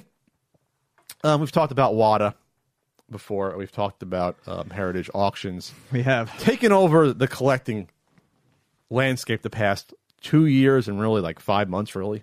It's like the start of like 2019. It's like it's been like a decade. There's been lots of stuff that's made the news, big record-breaking sales of things, Super Mario Brothers, Super Mario 3, this other stuff, Pawn Star appearances a few times of these graded games, and commenting. I've commented on the articles in the past. Some are irresponsible in terms of talking about is it a gold rush? The sky's the limit. Can't fail. It's the Dogecoin of collecting, basically, to the moon, but games. So along the way, I said, I can respect still collecting to a point. I don't totally understand it, but I did bid on some stuff now and then, Ian. Yes. I publicly said, I bid on like Alien 3, I almost won. I was like the second highest bidder on a few games here and there, nothing crazy. And then like the beginning of, I guess it was in March, there was an auction. I don't do this every week. Every 5 or 6 weeks, I'll just see what's there. And I bid on a few things. Not a huge amount of money. Then nothing happens. And then I checked an email about 3.5 weeks after one of these auctions ended. And I didn't know the auction ended, but I checked like one of my, I guess, spam emails. We all have a spam email. And it said, hey, you won something and your payment's now overdue. I'm like, what? What? So I go to the site and I'm like looking around. I'm like, what? I bought something? What? And there was a statement to buy that I bought something, and I was already assessed a late fee because I didn't pay it within a week on top of it, right? So I'm thinking to myself, I couldn't even remember what I had bid on that I wanted to win. That's how I'll just throw out some bids. And I'll see what happens. So I paid for the item with the late fee and with shipping, and then it shipped about a month later, and I got it. And you want to see what I got? Yeah, I do. And it's absolutely ridiculous what I got. See what you got. With the fees, with the late fee. It was interest I paid. I paid $7.61 of interest, not a late fee. Interest. My invoice with it was $253.82. That included the shipping was about $20, $25 or so, and then you have the 20% fee. So I think I bid around $210 on this, something like that, and I won it. I'm almost embarrassed what I won. It's not an NES game, and I thought I was bidding an NES game. I now hold, which could be the best condition one, because I looked, Winter Games on the 2600. Love that game, but not the 2600 version. Definitely love the the Apple version of that. 1985. I remember playing this on my friends. Not in this. I played the Commodore version, Winter or Summer Games. Sure. So I bid on this. I think thinking it was the NES one because the NES one's hard to find in the box. That's always the one I'd say there was always a sealed collector couldn't find Winter Games sealed. Not that it went for only that amount of money. I was like, okay, I'll throw a bid out. I probably threw out a bid of like $700. Thank God this wasn't bid up more because I probably thought the NES game, I'll bid up like $700. Thank fucking God. So we're talking about a month to arrive. It was I'll say this. This isn't a Heritage Auctions ad. It was packed better than it should have been. This is already in a protective case. This was I don't think anyone's going to mistake anything we say as an ad for Heritage Auctions. I'll give you the facts. It was just the facts, man. Multi bubble wrapped, Ian. I mean, like several inches of bubble wrap in a box, and then that was put in another box. Because when it showed up, this thing showed up on my doorstep. I didn't know what package it was. Mm-hmm. It was like a I don't know 4 foot box, 3.5 foot box. I was like, what the hell is this? It was Winter Games for the 2600. 9.4 Ian, A++ seal, 1984 black box, flip top lid, no country. So this was pulled from a shipping case, likely. But what's interesting about this, Ian, it also came in a baggie because some people don't want get smudge fingers on it. Whatever, it has the lot on this. There was also a thing. There was also a slip to make sure that everything's in the like a shipping form to make sure everything was there. But what's interesting about this case, because we have a couple of them, the game is not secure. No, it goes back and forth. Yeah, this is not good. That's a bad. That's not a Heritage Auctions. That's on WATA. That's bad. So this was then for an oversized game because an NES game was smaller than this. Yes. I guess they don't have a custom 2600 box. That's bad. Yeah, the fact that it's not being held in there. Let me show you. It tells me that this isn't about preservation. That's not good. This is about preservation. This would not be sliding around in here. So this is an NES game, not sealed. This when WATA first started, I guess they wanted to ingratiate with me and Ian. Ian got a DuckTales complete in box, and I was given a Golgo 13 complete in box. These are secured. They're not really moving that much. Yeah. In here. Now those are in place. These are in place with like a little plastic thing on the back, I guess, to hold it in. There's a plastic thing above it. Yeah, it slipped into a plastic piece. This does not have that. So if you compare the sizes, I just think it's funny that I was given this because I actually own this sealed. This is not a sealed copy that's WATA graded. So anyway, yeah, I bought this by accident, but I could not find one that was also a 9.4 on either eBay or on Heritage Auctions itself in past auctions. So yeah, I got it, and I don't know what to do with it now. It's silly as fuck. It's silly that I got the wrong item. But it's also silly that, it was also silly I was assessed a $7.61 late interest fee because I didn't pay within a week. Come on, Heritage. Come on. You're already taking 20% on top, buyer's fee. Really? Plus the shipping. My God. But at least it was packed well. Yeah, I'll put it out front here. It was a weird experience. I'm not happy or sad I got it. It's just like, now that I got it. It's just a thing. It's a encased tomb trinket. Are you looking at the thing in the back? The rating is 2 joysticks and 1 thinker, which means that it's mostly action, but there's still a little strategy. I should sell my Golgo 13 one here that was given to us. You still got your DuckTales one? Yeah. So alongside the actual game came with the little contact sheet of all their specialists. Mm-hmm. You're talking like modern contemporary art, jewelry, coins. And it's funny. Almost every other historical manuscripts, illustration art, there's like several comics, at least several experts for each. Mm-hmm. For video games, it's the one person we brought up before, Valerie McLeckley. That's the one specialists they have, because it shows how new it is and how, you know, they might be pulling stuff out of their butts potentially. But everything else, there's a bunch, like Americana and political stuff, Civil War, military stuff, Arms and Armor, tons of people. They also sent a collector's handbook of like all their major stuff to gussy you up and tell you about, oh, you know, like investment stuff. Gussy you up? Well, I mean, like selling your collection, evaluating your collection, estate planning for your collection. You know, a lot of these markets, like art and coin stuff, you got to have money. You're diversifying really. Oh, cool. A 1792 copper dollar. You know what? There's no video game section in here. Oh, wow. You know why? It's too new, and it's not really established. Yeah. I was flipping through. I'm like, yeah, I see. Oh, there's Mickey Mantle's famous 52 card. You've probably even seen that Mickey Mantle card before. You know, like there's not a lot in here. You got Mickey Mantle like rookie. You got I've seen this coin before. I've seen that Liberty coin before. You've seen that before. Yeah. That picture. I don't see. Oh, Muhammad Ali's gloves when he fought and beat Sonny Liston. Yeah, that's an awesome thing to have. There's no video games in here that I can see. The first Great Gatsby is in here, not Little Prince. Captain America #1 punching out Hitler.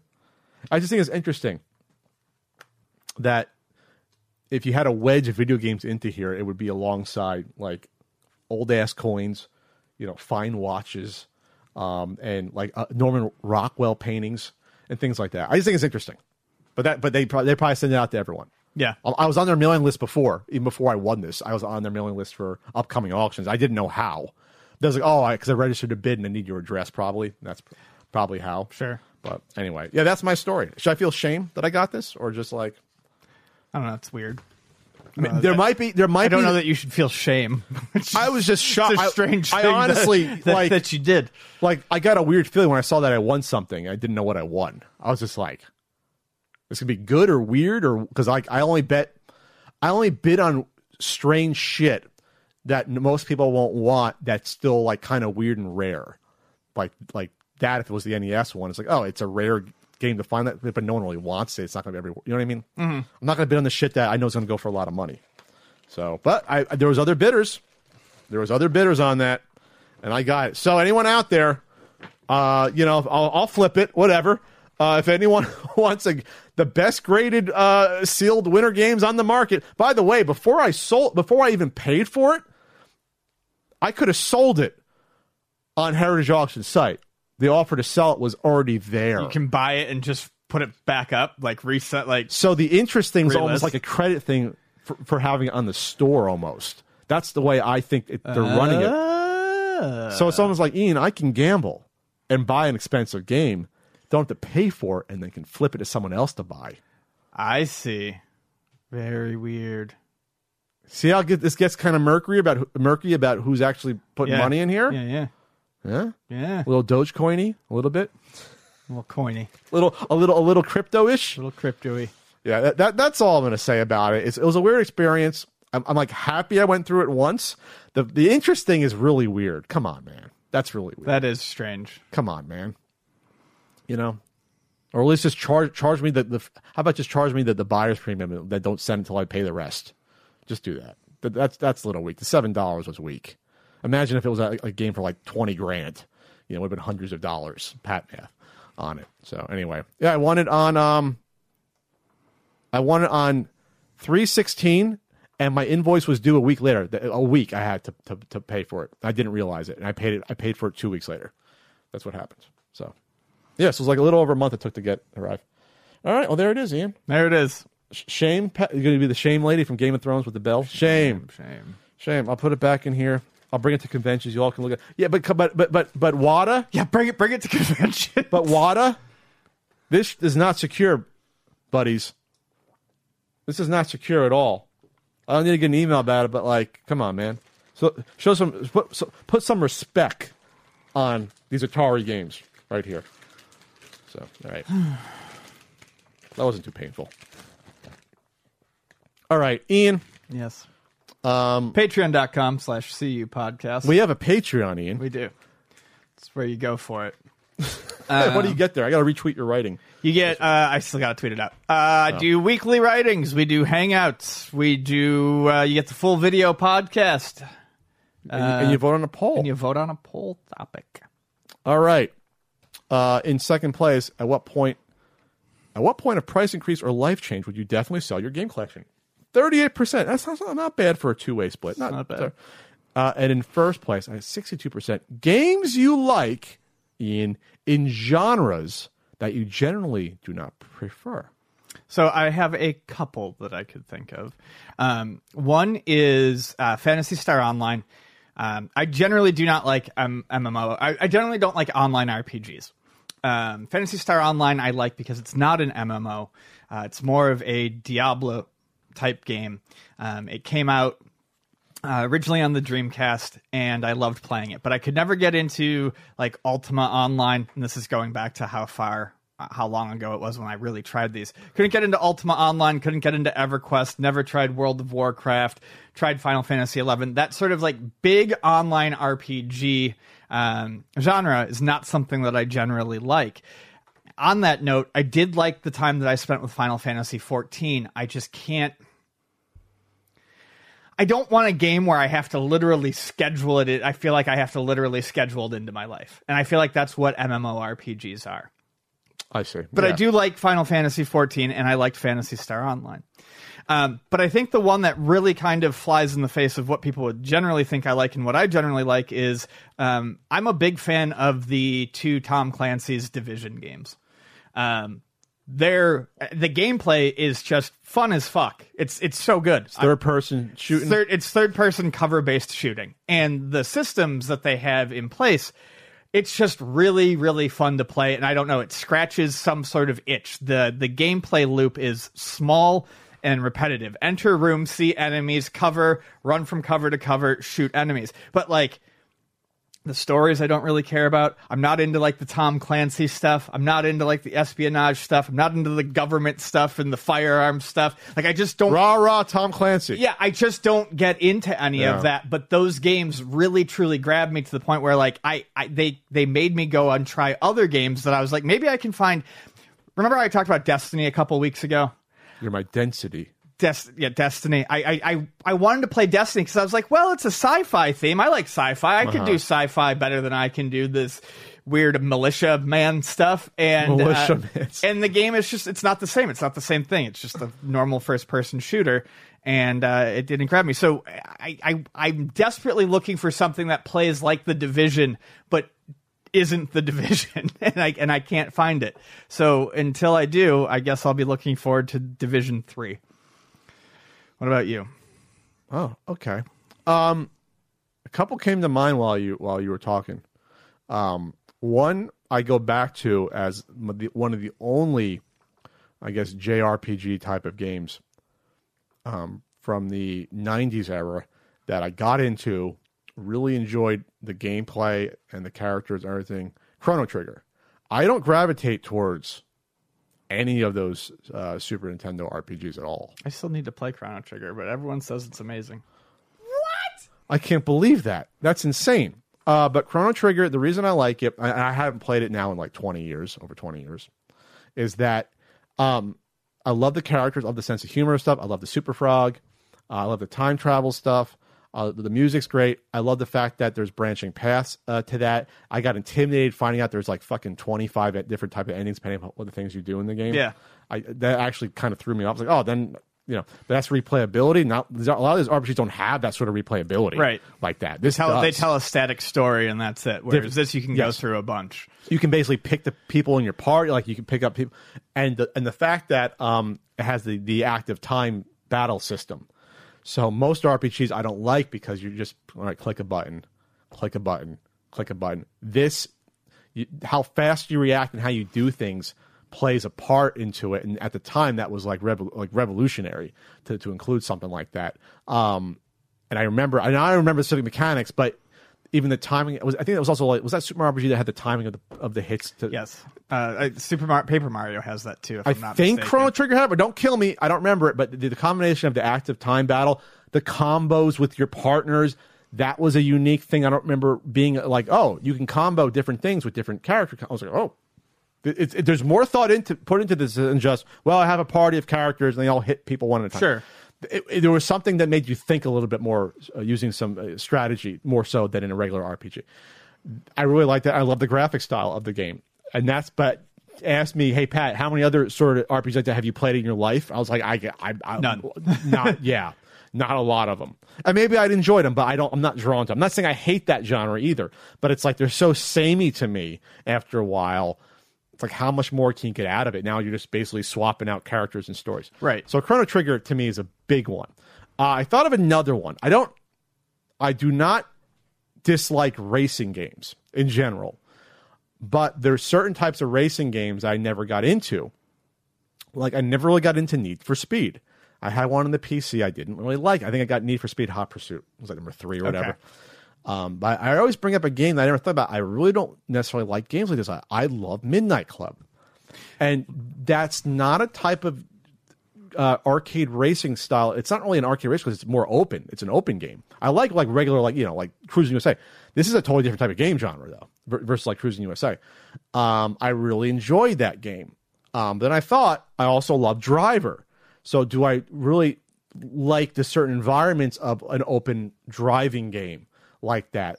But Midnight Club is not Driver. They're both driving and racing, but they're different games. So I thought about that. I can't think of another game like Midnight Club I've ever gotten into like that, where they have like Capture the Flag and Tag, and it's just goofy, like well designed, very awesome, like in between arcade and sim race mechanics. You still have to be able to drift and handbrake and things like that. But it's very accessible, very easy to get into, but it can be very competitive and fun. And that was another one I thought of, like the 3D arcade but open racing game is not something. It's not a genre I dislike. It's just not something that you would normally gravitate because there's tons of games they make like that, like, especially in the modern era. I'm like, I don't need to play any of them. Right. I never go back to them. I like shooter. I don't gravitate towards shooters necessarily, but I do think about. I like the shooter genre a lot more than JRPG genre. And like this open arcade racing genre, you want to call it that, those are ones that came to mind immediately. The Midnight Club series has been, it's always popular, always in demand. People are always looking for part 3. Well, they've had more than 3, right? They've had like different... the last one they did was Midnight Club LA. That was the last one? That was PS3 and 360. They didn't do one during the PS4 era. They did Street Racing. They did...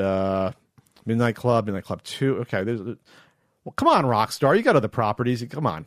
Give us a Midnight Club. But anyway, those are ones. Then I thought about puzzle games. Puzzle games is a weird one because a puzzle game is almost like each puzzle game is its own mini genre. They're different how they act. You have your larger. It's like the anime, the kingdoms, the genus, and whatever. You know what I'm trying to say. Kingdom, phylum, class, order, family, genus, yes. species. How do I remember that? That's the order. So yeah, it's a different genus. Yeah, but like I love Dr. Mario. I don't dislike Tetris, but I love playing Dr. Mario more than I like playing Tetris. Tetris is my least favorite of the major puzzle games because I'm bad at it. 100% because I'm bad at it. But I really like Puyo Puyo. The Dr. Mario style has always been a lot of fun. I love which is very similar to. I love Puzzle Bobble. It's like puzzle yes. and action, but I love Puzzle Bobble. Yeah, that's more like speed. I mean, it's puzzle, but there's not really puzzle. I love that game too. But yeah, and then I thought of one genre. Whoa, Pat's coming correct with the answers today. Don't I not usually, Ian? Come on, give me some credit here. I'm on that caramel ice cream cake crunchy high. It is a genre that's fallen out of favor since like the 70s and early 80s. What's the proper term? Brick and ball, or if you want to say, or paddle and ball. I think it's a proper paddle and ball is the genre. Breakout style. Exactly, but you can't use that. Yes. So that's not a genre I want to play, but I always play Arkanoid. I actually really like that genre of games, but you have to have a spinner. Gotta have a spinner. I don't. Okay, maybe I do. Or some sort of analog. We had a DOS game that was a paddle and ball, like a breakout clone that I can't remember now what it was, but wow, I just remember that. It had the different sounds in the PC speaker. Look up like DOS breakout game, like 1985 or 84. And see what comes out. I just remember that. But anyway, that's not a genre that if you throw those games in front of me, I'm not going to play those. But Arkanoid is like the peak basically the peak of the whole experience. Back in, what was that, 86 or so, something like that. Video game years. Warlords is a great variation. Yes, of that. maybe I like the genre. Maybe it's just hard to make a good game. That's difference. I think the game has to be fairly fine tuned, but it's a great game. It's a good genre. I went a bridge too far, Ian. Yeah. I'm not as good as you think. I went a bridge too far on this one. So I'm sorry, paddle and ball genre. One of the original video game, the OG game genre, yes. Paddle and ball, or they used to, electronic tennis. That's electronic tennis. You yes. hit a ball off a little line before it was Pong. Circus Atari is really fun too. Okay, I'm wrong. Sorry. Is there any other ones? It would be too easy. I was going to say Guitar Hero. No, I don't like any of those games though. So I don't like any of those. Yeah. All right. Is that it for that? That wasn't bad. That's it. Ian and other fellas out there, great news. If you care about male grooming and looking good, this is the news you've been waiting for. The Manscaped engineering team has created the Lawnmower 4.0 trimmer, which is now available for purchase in the USA and Canada. Join the over 2 million men worldwide who trust Manscaped with this exclusive offer for you. 20% off and free worldwide shipping with the code CUPodcast at manscaped.com. Craftsmanship and the details on the 4.0 are next level. Their advanced ceramic blade and skin-safe technology ensures your tenderest areas are as safe as possible. What makes this trimmer different than all the other trimmers is a new multi-function on-off switch to engage a travel lock. Take it with you anywhere. Don't worry about it turning on. Lawnmower 4.0 gives you the ability to turn the 4000K LED spotlight on and off when needed for a more precise shave. The new trimmer even allows you to customize your trim all over through additional guard lengths with sizes 1 through 4. Do some shapes and designs. Go for it. And looks-wise, it's sleek with a two-tone matte and gloss finish. Even features a hot foil-stamped black chrome Manscaped logo. Woo! Woo! Show that mower off loud and proud. The Optimized Lawnmower 4.0 trimmer is waterproof, so you can groom in the shower and not have to worry about making a mess on the floor. And the Lawnmower 4.0 has new wireless charging. Uses electromagnetic induction, which can help battery length last longer. If you're still using your razor to trim both your face and your balls, what is this, the 1800s? It's time to make changes. Get 20% off and free shipping with the code CUPodcast at manscaped.com. That's 20% off with free shipping at manscaped.com by using code CUPodcast. Unlock your confidence and always use the right tools for the job with Manscaped. We have, Ian, a voice call-in system. Oh, good. It's on a telephone. We don't have a producer. We can do a live call-in system if we had a producer to screen calls. We don't have that, unfortunately. No, we get someone in a glass booth behind there. Someone look up facts for us. So you go to anchor.fm/the CU podcast, and you could leave a short message or a question about something, and if we like it, we're not legally obligated to answer all of them. We'll take you on. First one here. Hey, Pat and Ian. This is Mason from small town Orangefield, Texas. Big fucking fan. I hope I can swear in these. Too late. I just wanted to know if you guys had any plans for, collections or things you've amassed in your life for whenever you pass away, as morbid as that is. Are you wanting to have children that you can leave everything to, or do you have plans set up? If you need an heir, I'm happy to do it. Let me know. Again, big fan. We've gotten a rash of questions like this lately. It's like the fourth or fifth time. We're either having kids, what happens when you die, what are people going to do when people get your games when you die? So something weird happening, or people are over concerned about our health? Look at us. They see that we're getting dusty and old. Getting dusty? Getting dusty and old. Well, you'll be in your 40s, what, next year? You'll be 40? I'll be 39 this year, 40 next year. Yeah. All right. Okay. Hey, Ian, and also hey, Pat. Oh, hi. I'm a person, and I've been thinking a lot about batteries. Do soldered on or rechargeable batteries affect which game cartridges or hardware you collect? Do you think we'll be able to find a replacement battery for the Wii U gamepad or the Game Boy Micro 15 years from now? Or are we just going to have to give them a tail and plug it into some other power source? Thanks for the thoughts. That was a very, game show type of a voiceover style. Person's got a future. Yeah. I don't know. Very almost Rod Roddy-esque. All Yes. right. Does that affect you at all? No, it doesn't. Not really. So far all of those batteries have been able to be, replaced and soldered. There are companies out there that make socketed I guess that's maybe the right word. The socketed batteries. Replacements where you can solder them in, and then you can just literally slide a battery in and out when it goes bad. We still have Game Boy Advance SP batteries that are being manufactured today. Those are 15 years old. There's a place for it. Specifically, the Wii U. Interesting, because the Wii U wasn't, popular. Sold like shit.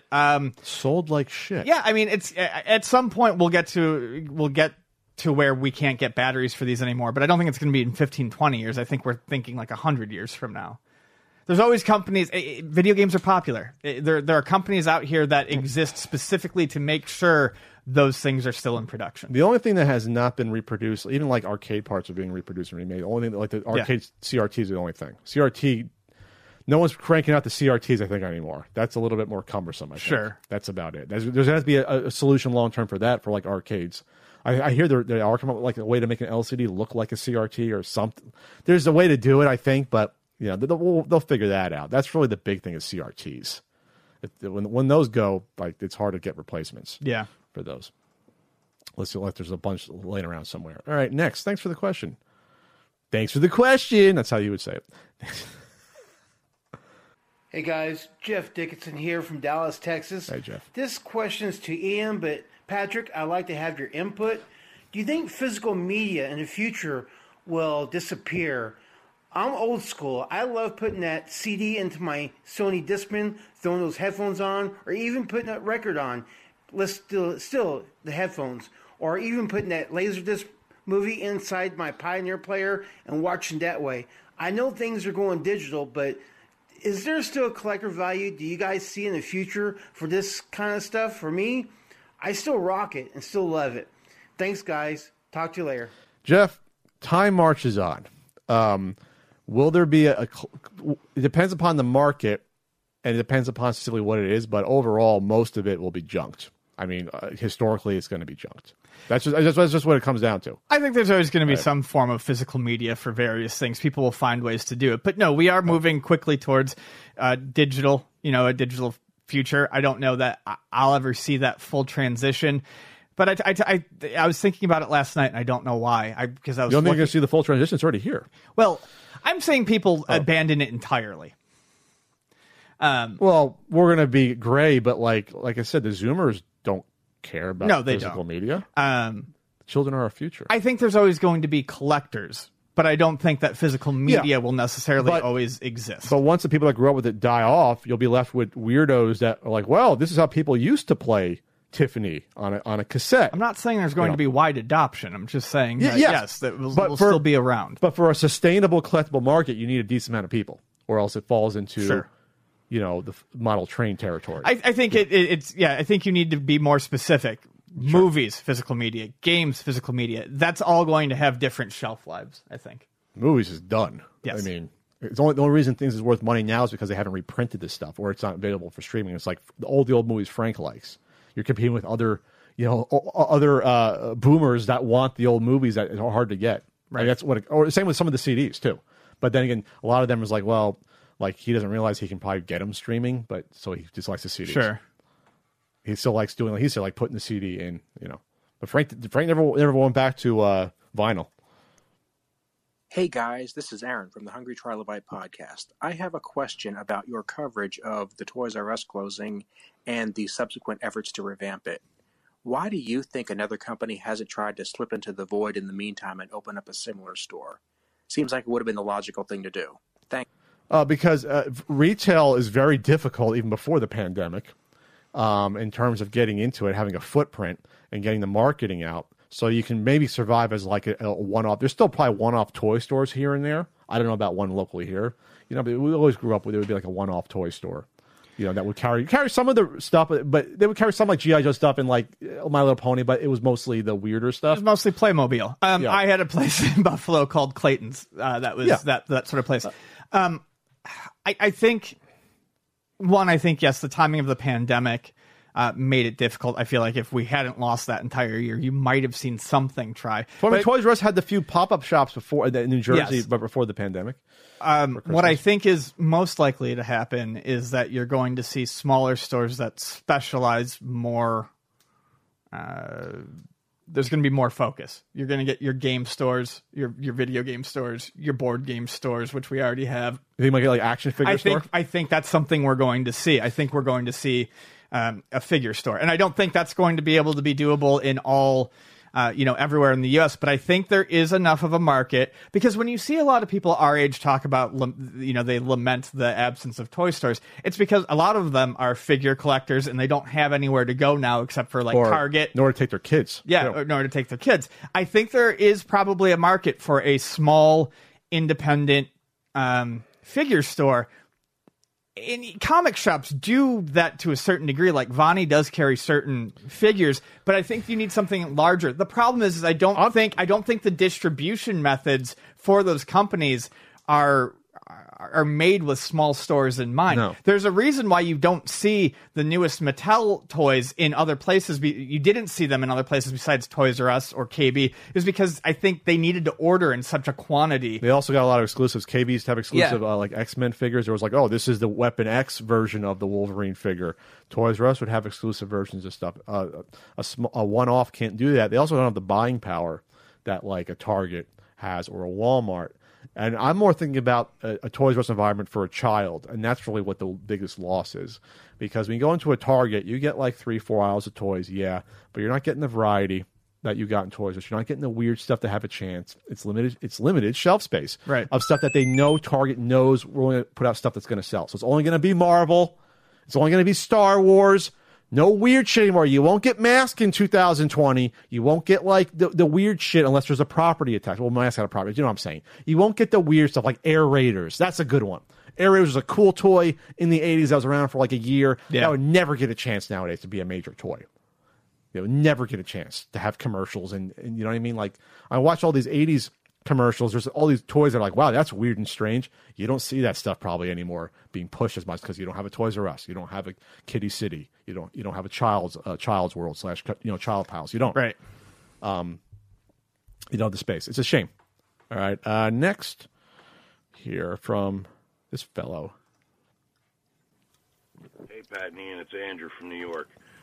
Pat, I watched Flea Market Madness since the beginning. Ian, I watched you since the beginning. On with Pat. My question is, if an alien race came down to Earth, what 3 games would you give him if he wanted to know what video games were? That's actually a great question. That was going to be a full topic. Doom 2, Super Mario Brothers. Doom 2? Yeah. Okay. Why not? Well, you'd scare them because we were shooting aliens. They wouldn't like that. I mean, I think we're going to understand that it's video games, but I'm not worried about scaring them. Doom 2, Super Mario Brothers, Pac-Man. Okay, I was with you, Pac-Man. I think you have to go simple first, not to scare them. Do you want to scare them? We don't know how, or if they're like, are they microbes? Are they like little blobby guys? Or they like have, you know what I mean? Yeah, Pac-Man's up there. I mean, you might want to throw something. You might want to throw something more modern there. Throw a Halo in there or something. Don't shoot the aliens. You well, want to start a war. That's Come on. Bad. Can't be you as president. It's probably bad. Be like Mars attacks. I think it's interesting that they're basically been softening us the past couple years, the public, to basically announce that aliens exist. Like we're getting to that point with our government. If you'd notice, they're like, oh yeah, we don't know what this stuff was officially from the Pentagon. Like they're softening us. I'm not saying there's gonna be a major announcement, but they're softening us for something that's happening. They are. You haven't seen all the stuff come out? Yes, I have. And other countries have already said in the past, oh yeah, there's stuff. And so the U.S. is like one of the last major ones holding on and saying, oh, we're afraid of telling the people. There's so much bad shit that's happened. How can it get worse? That alien, they're going to blow up the planet? Come and do it. Put us out of our misery. Great. All right, next. Hey, Pat and Ian. This is Pat from Boston. Hey. Long-time listener, first-time caller. This show rocks. Keep up the good work. Thank you. I've got a question primarily for Ian, but I know both of you have discussed Why? this in the It's always past. for Ian. It's breakfast food.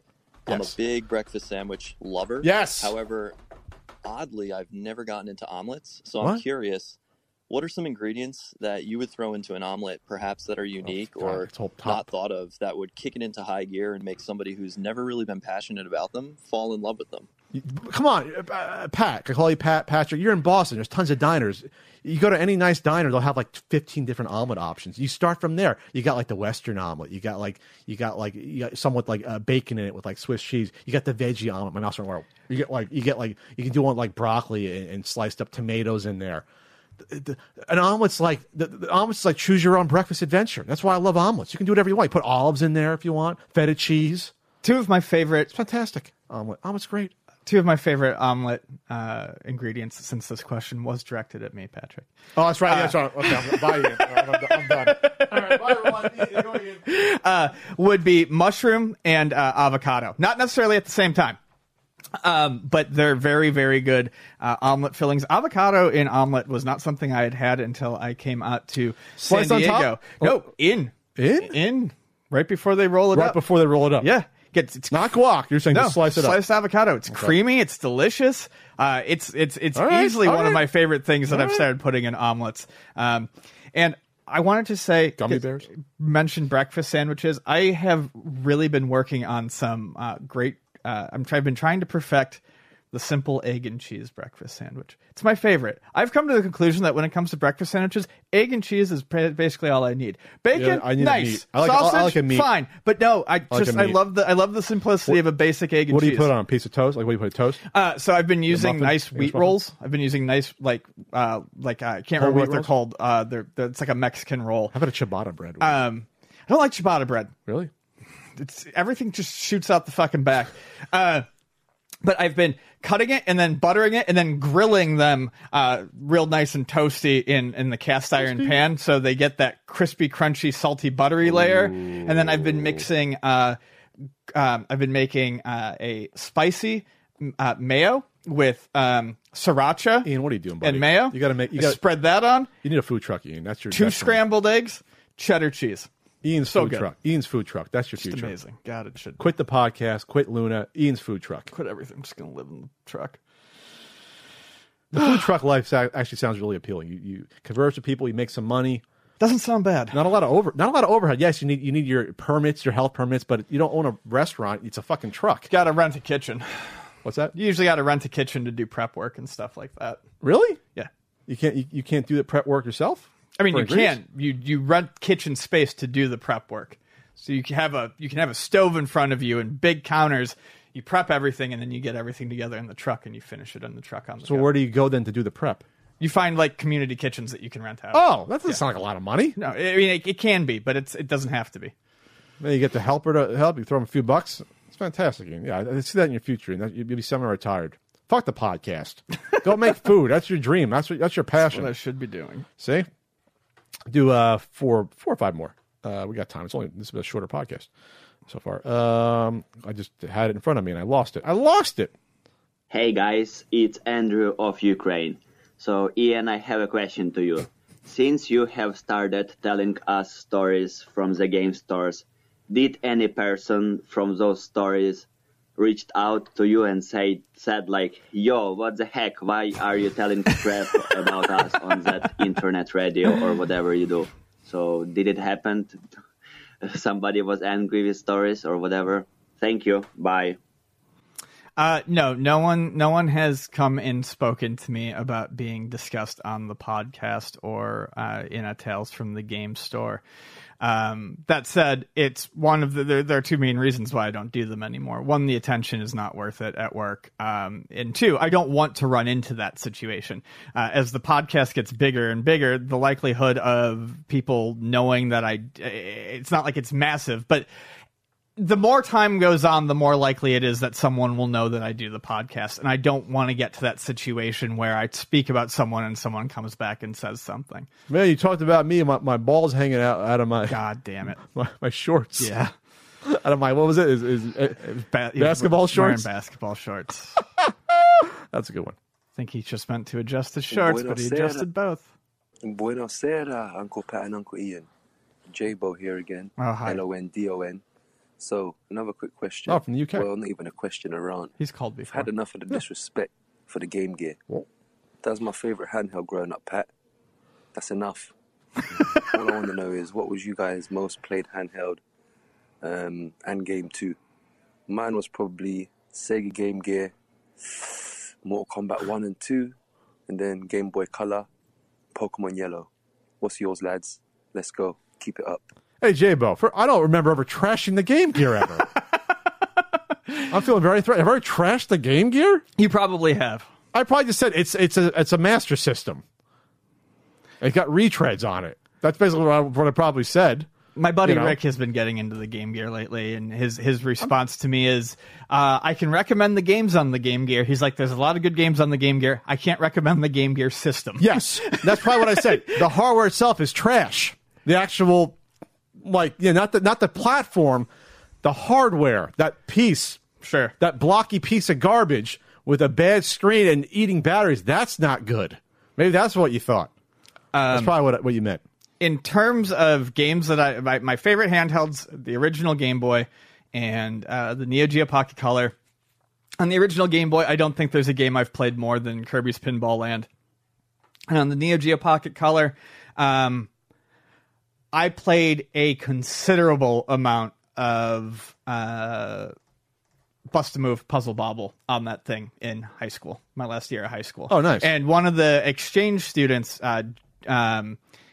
my friend John, actually my co-host on Extra Napkins, got one, and there was an exchange student from China who was really into them, so he actually went out and bought one and got the link cable, and we would play in homeroom and at lunch. Nice. All right, next here. Hey, Matt and Ben. I'm just curious, do you guys follow any other YouTube channels not gaming related? What do you think, Ben? You say Matt and Ben? that's what I thought.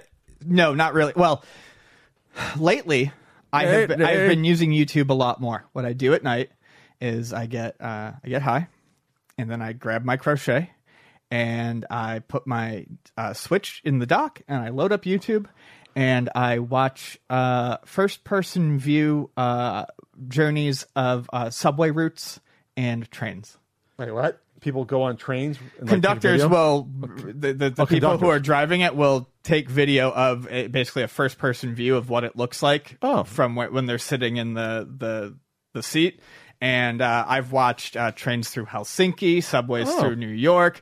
They're anywhere from like half an hour to some are like 8 to 8 hours long. We all want to be a conductor when we were a kid on a train. Choo-choo. I love trains. They're relaxing, just the sound. Honestly, most of the time most of the time I turn those videos on, and when I'm crocheting, I'm looking at my hands, but the sound is very relaxing to me at night.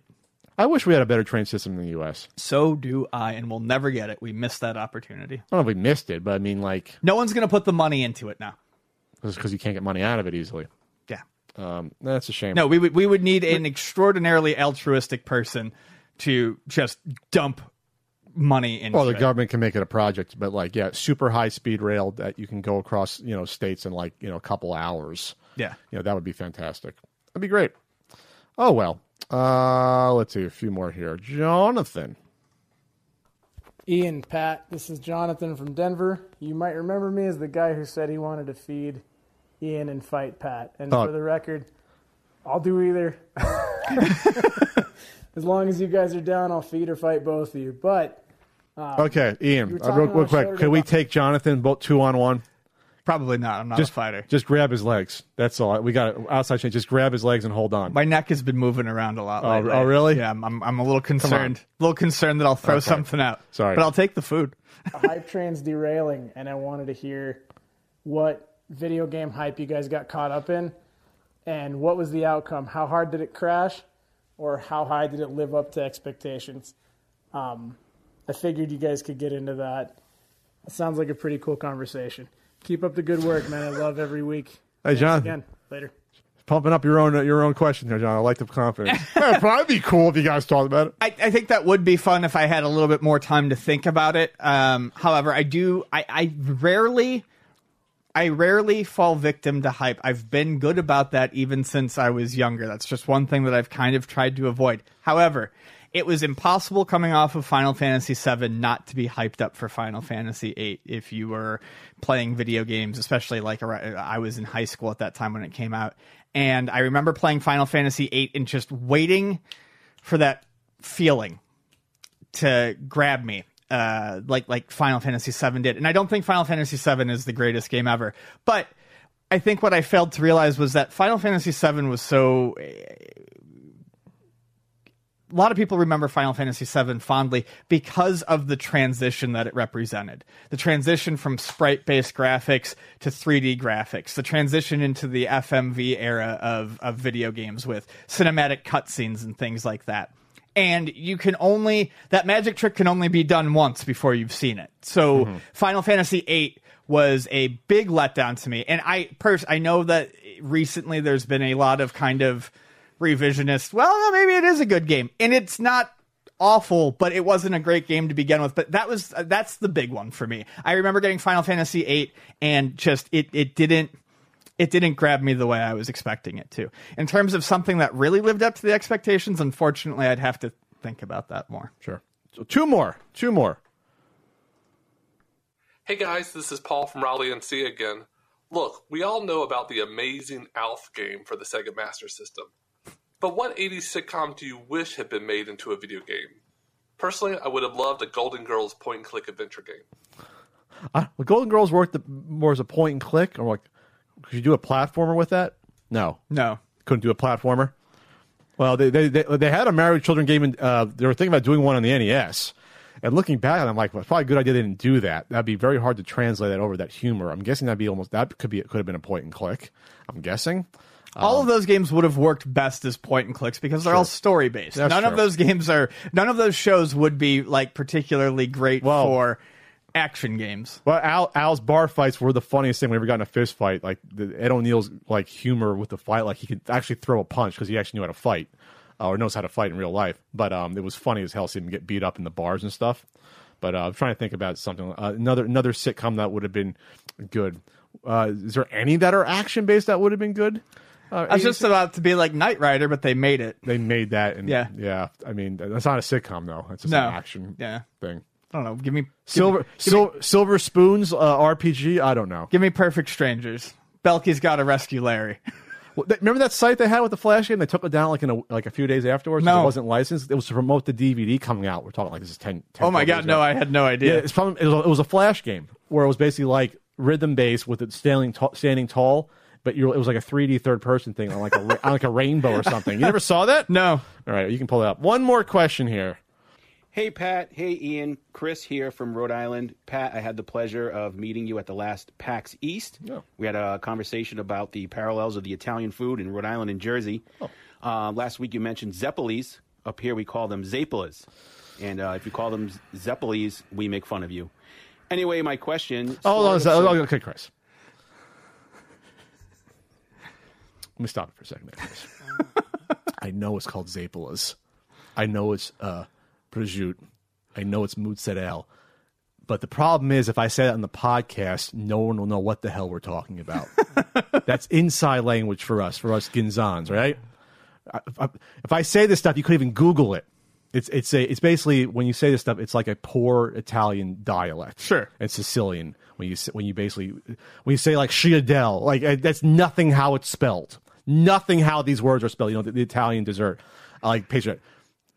Chris, it's for everyone else, Chris. That's what it is. Okay? Next. Anyway, my question, Sword of Sodan for the Sega Genesis is a horrible game, but I still love it for my own reasons. Me too. So I'm just curious, what are some of the worst games you up guys there. love for whatever reason? Okay, thanks, bye. All right, Chris, redeem yourself. Sword of Sodan is a bad game that I love. Really? I've never played that one. And I loved it on the computer. I saw it on the in a computer shop in like 87. Like it probably was an Egghead software. I was like, look at this. Oh, there's blood. You can you see blood when you hack the people and stuff. And then it was translated to the Genesis. It's the clumsiest, trying to be edgy, you're a warrior, female warrior. Yeah, you never heard of that game before? I've heard of it. I've never played it. It's one of those games that once you see it, like, wow, this came out? Yeah. It's like, it's violent. You get the gameplay itself is horrendous. How you move and but it's very violent, like the themes of it. Like you have like executioners with axes and stuff. It was probably came out like 88 on the PC, 87, and it came out in Genesis probably 90, 91. EA published it. Is there any ones like that appeal to you like that are horrible, don't say Wally Bear. Wally Bear. All right, that's it. We're done. We're done. We're fucking done. That's the end of the podcast. Thanks, everyone. Thanks for the Zeppelis, Chris. All right, that's it for the podcast. This was a fun one. It was. Wasn't too long. It was good. It was fine. I'm fucking hungry. I've been fasting. Damn it. I need ice. I forgot to talk about my ice maker. How appliances hate me. Save it for next week. Appliances hate me. We'll see what happens. I better have ice by the next week. I gotta be like what is it? Be a caveman and buy trays. Where do I buy trays? I went to the dollar store and they didn't have any. Oh, dollar store didn't have any food at all. I went to the dollar store. I couldn't buy my dollar store gherkins. Wow. I was very upset. I asked the person, like, "Where's the food?" Like, "Oh, the truck didn't come in." I'm looking. I'm like, "The truck didn't come in." They're really wiped clean. You wanted your gherks. No, but nothing. They had nothing though. So it wasn't like the truck didn't come in. Well, the truck didn't come in for 3 months. It was cleared out. There was like 2 things of tortillas, and that was it. So something was happening with that. I mean, come on. They have 1,000 little bacon bit things they weren't all bought the past week. True. So I was like, something's happened. Like it was almost like it got shut down by the health department. I was wondering. I mean, that's the only thing I could. I'm think not saying of. it happened to my local Dollar Tree, but like it was something weird like that. I mean, not even like no candy either. It was like nothing was there. I was like, something's happening here. That's strange. Something's happening. Yeah, maybe they had to clear out the pantry. Come on. Straight from scratch. I was like, oh, I'm going to see if I can finally find peanut. I haven't had a peanut butter Twix since I was a kid, basically. Oh, let's look for the peanut butter Twix. I brought you that one like last year after you said you hadn't had peanut butter Twix. I brought you one. You did? A full package? Yeah, I brought you a peanut butter Twix. A full package? Yes. Not a mini? No. Brought you a full one about a year ago. Maybe it was 2 years ago. But Okay. because they're everywhere. But you always say you never see them, but they're literally everywhere. So I grabbed you one. Well, they don't have them in the Halloween. They don't do that. They Oh do the caramel. no, they don't. They don't have like the fun sizes. No. But even on the commercials, in the 80s commercials I've been watching, twitch.tv/Country Code, they would like promote the caramel first, and they'll throw like a picture of the peanut butter one on the side, like, oh, we have this shit as well. They never had it primary. It was never the primary Twix. Peanut butter. Stuff. All right, we're done. We're done. We'll see you next week. Thanks, everyone, for the birthday wishes. 1 week. What's 1 week? When we're back. Yes, maybe.